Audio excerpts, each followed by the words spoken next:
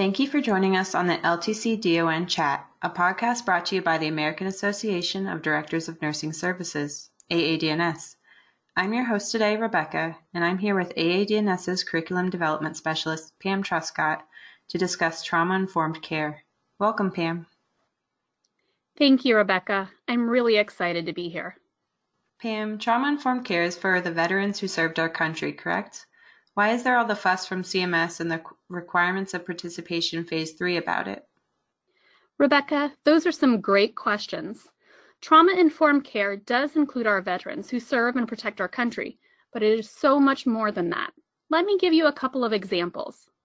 If a person was abused as a child, adolescent, or adult, could that be considered a traumatic experience? What about the mother who lost her child in an automobile accident, or who was in a motor vehicle accident herself? Traumatic? Yes. What about the farmer who suffered a significant injury while working on the farm? How about someone who went through a natural disaster, the Holocaust, or a victim of racism? All of these are potential examples of a traumatic event. Trauma could be an event or series of events or a set of circumstances that can harm a person's emotional or physical well-being. Trauma is extreme stress that completely overwhelms a person and their ability to cope.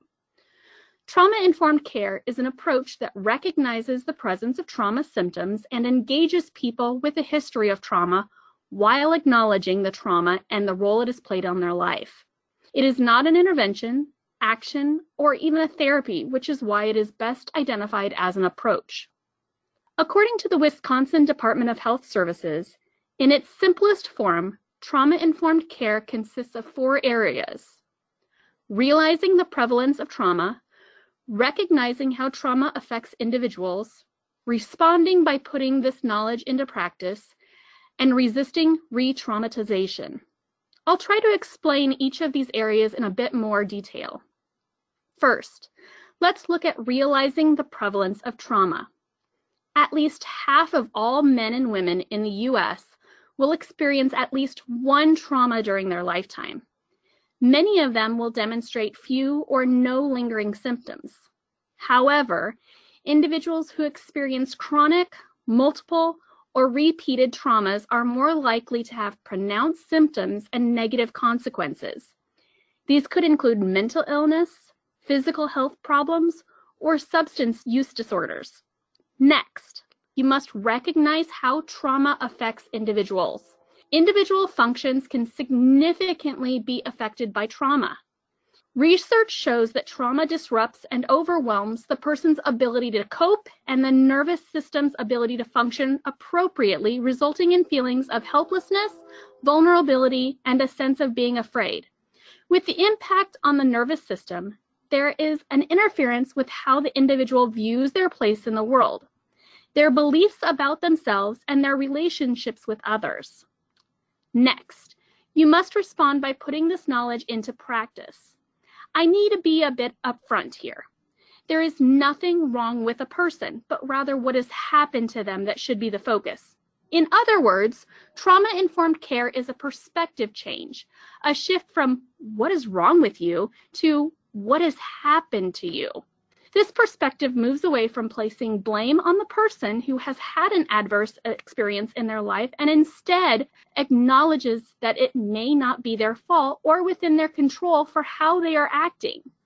This shift in perspective promotes healing and demonstrates that team members have an understanding that the resident's past may be affecting their present and the behaviors associated with it.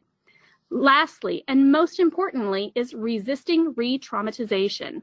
This means learning about the person's trauma and then taking steps to minimize situations that trigger, cause distress, or mirror the traumatic experience.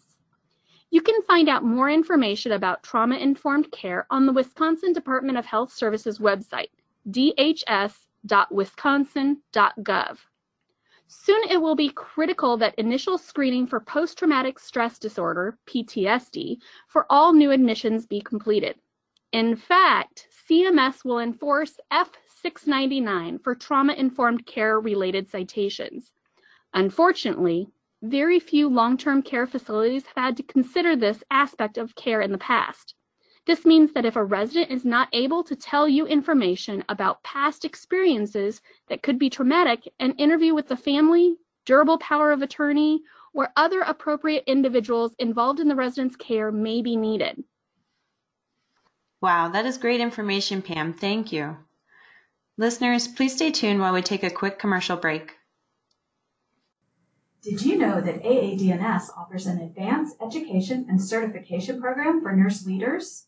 The DNS Certified Program is a 10-module course that provides you with the regulatory and management knowledge missing from most nursing school programs. Learn more at aadns-ltc.org/DNS-CT. Welcome back. Let's continue our discussion with Pam Truscott about trauma-informed care. Pam, something you said earlier caught my attention. Did you say facilities are now going to be cited for not properly identifying residents who have trauma-related or PTSD concerns?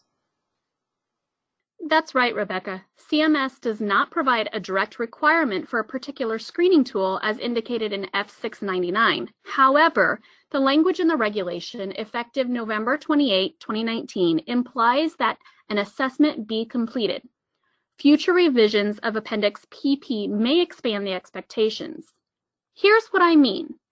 F699 states, the facility must ensure that residents who are trauma survivors receive culturally competent, trauma-informed care in accordance with professional standards of practice and accounting for residents' experiences and preferences in order to eliminate or mitigate triggers that may cause re-traumatization of the resident. The intent of this citation, as indicated by 42 CFR 483.40, is that upon admission, residents assessed or diagnosed with mental or psychosocial adjustment difficulty or a history of trauma and/or post-traumatic stress disorder receive the appropriate treatment and services to correct the initial assessed problem or to attain the highest practicable mental and psychosocial well-being. It further goes on to state, residents who were admitted to the nursing home with a mental or psychosocial adjustment difficulty or who have a history of trauma and/or PTSD must receive appropriate person-centered and individualized treatment and services to meet their assessed needs. Facilities are going to be faced with yet another challenge of ensuring that not only are they identifying upon admission residents who may have trauma or PTSD, but that they also have it care planned, have intervention designed to reduce triggers, and have staff trained and competent in caring for the resident. In addition, the care plan and interventions will need to be individualized due to the resident's individual needs and triggers. Stress-related reactions can manifest in a multitude of ways, and what can be more stressful than moving out of your family house and into a long-term care facility? Ensuring that facility staff understand and appreciate the residents' reactions to this change will be an essential way to proactively approach and reduce the stress associated with move-in and get the facility off on the right foot with symptom management. Teams who are knowledgeable and competent in recognizing reactions of the individual and that he or she has little ability to control those reactions is paramount to creating a care environment that promotes quality of life and healing. Thank you so much, Pam. You have certainly given us a lot to think about. This information is very helpful to know as we prepare for the requirements of participation Phase 3 taking effect on November 28th of this year. Listeners, thank you for joining us today. Please join us in listening to Part 2 of this podcast as we continue to discuss trauma-informed care and what nurse leaders need to know to prepare their teams for Phase 3.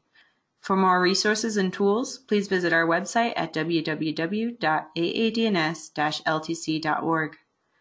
For more updates on regulation requirements and changes, subscribe to the LTC DON Chat podcast.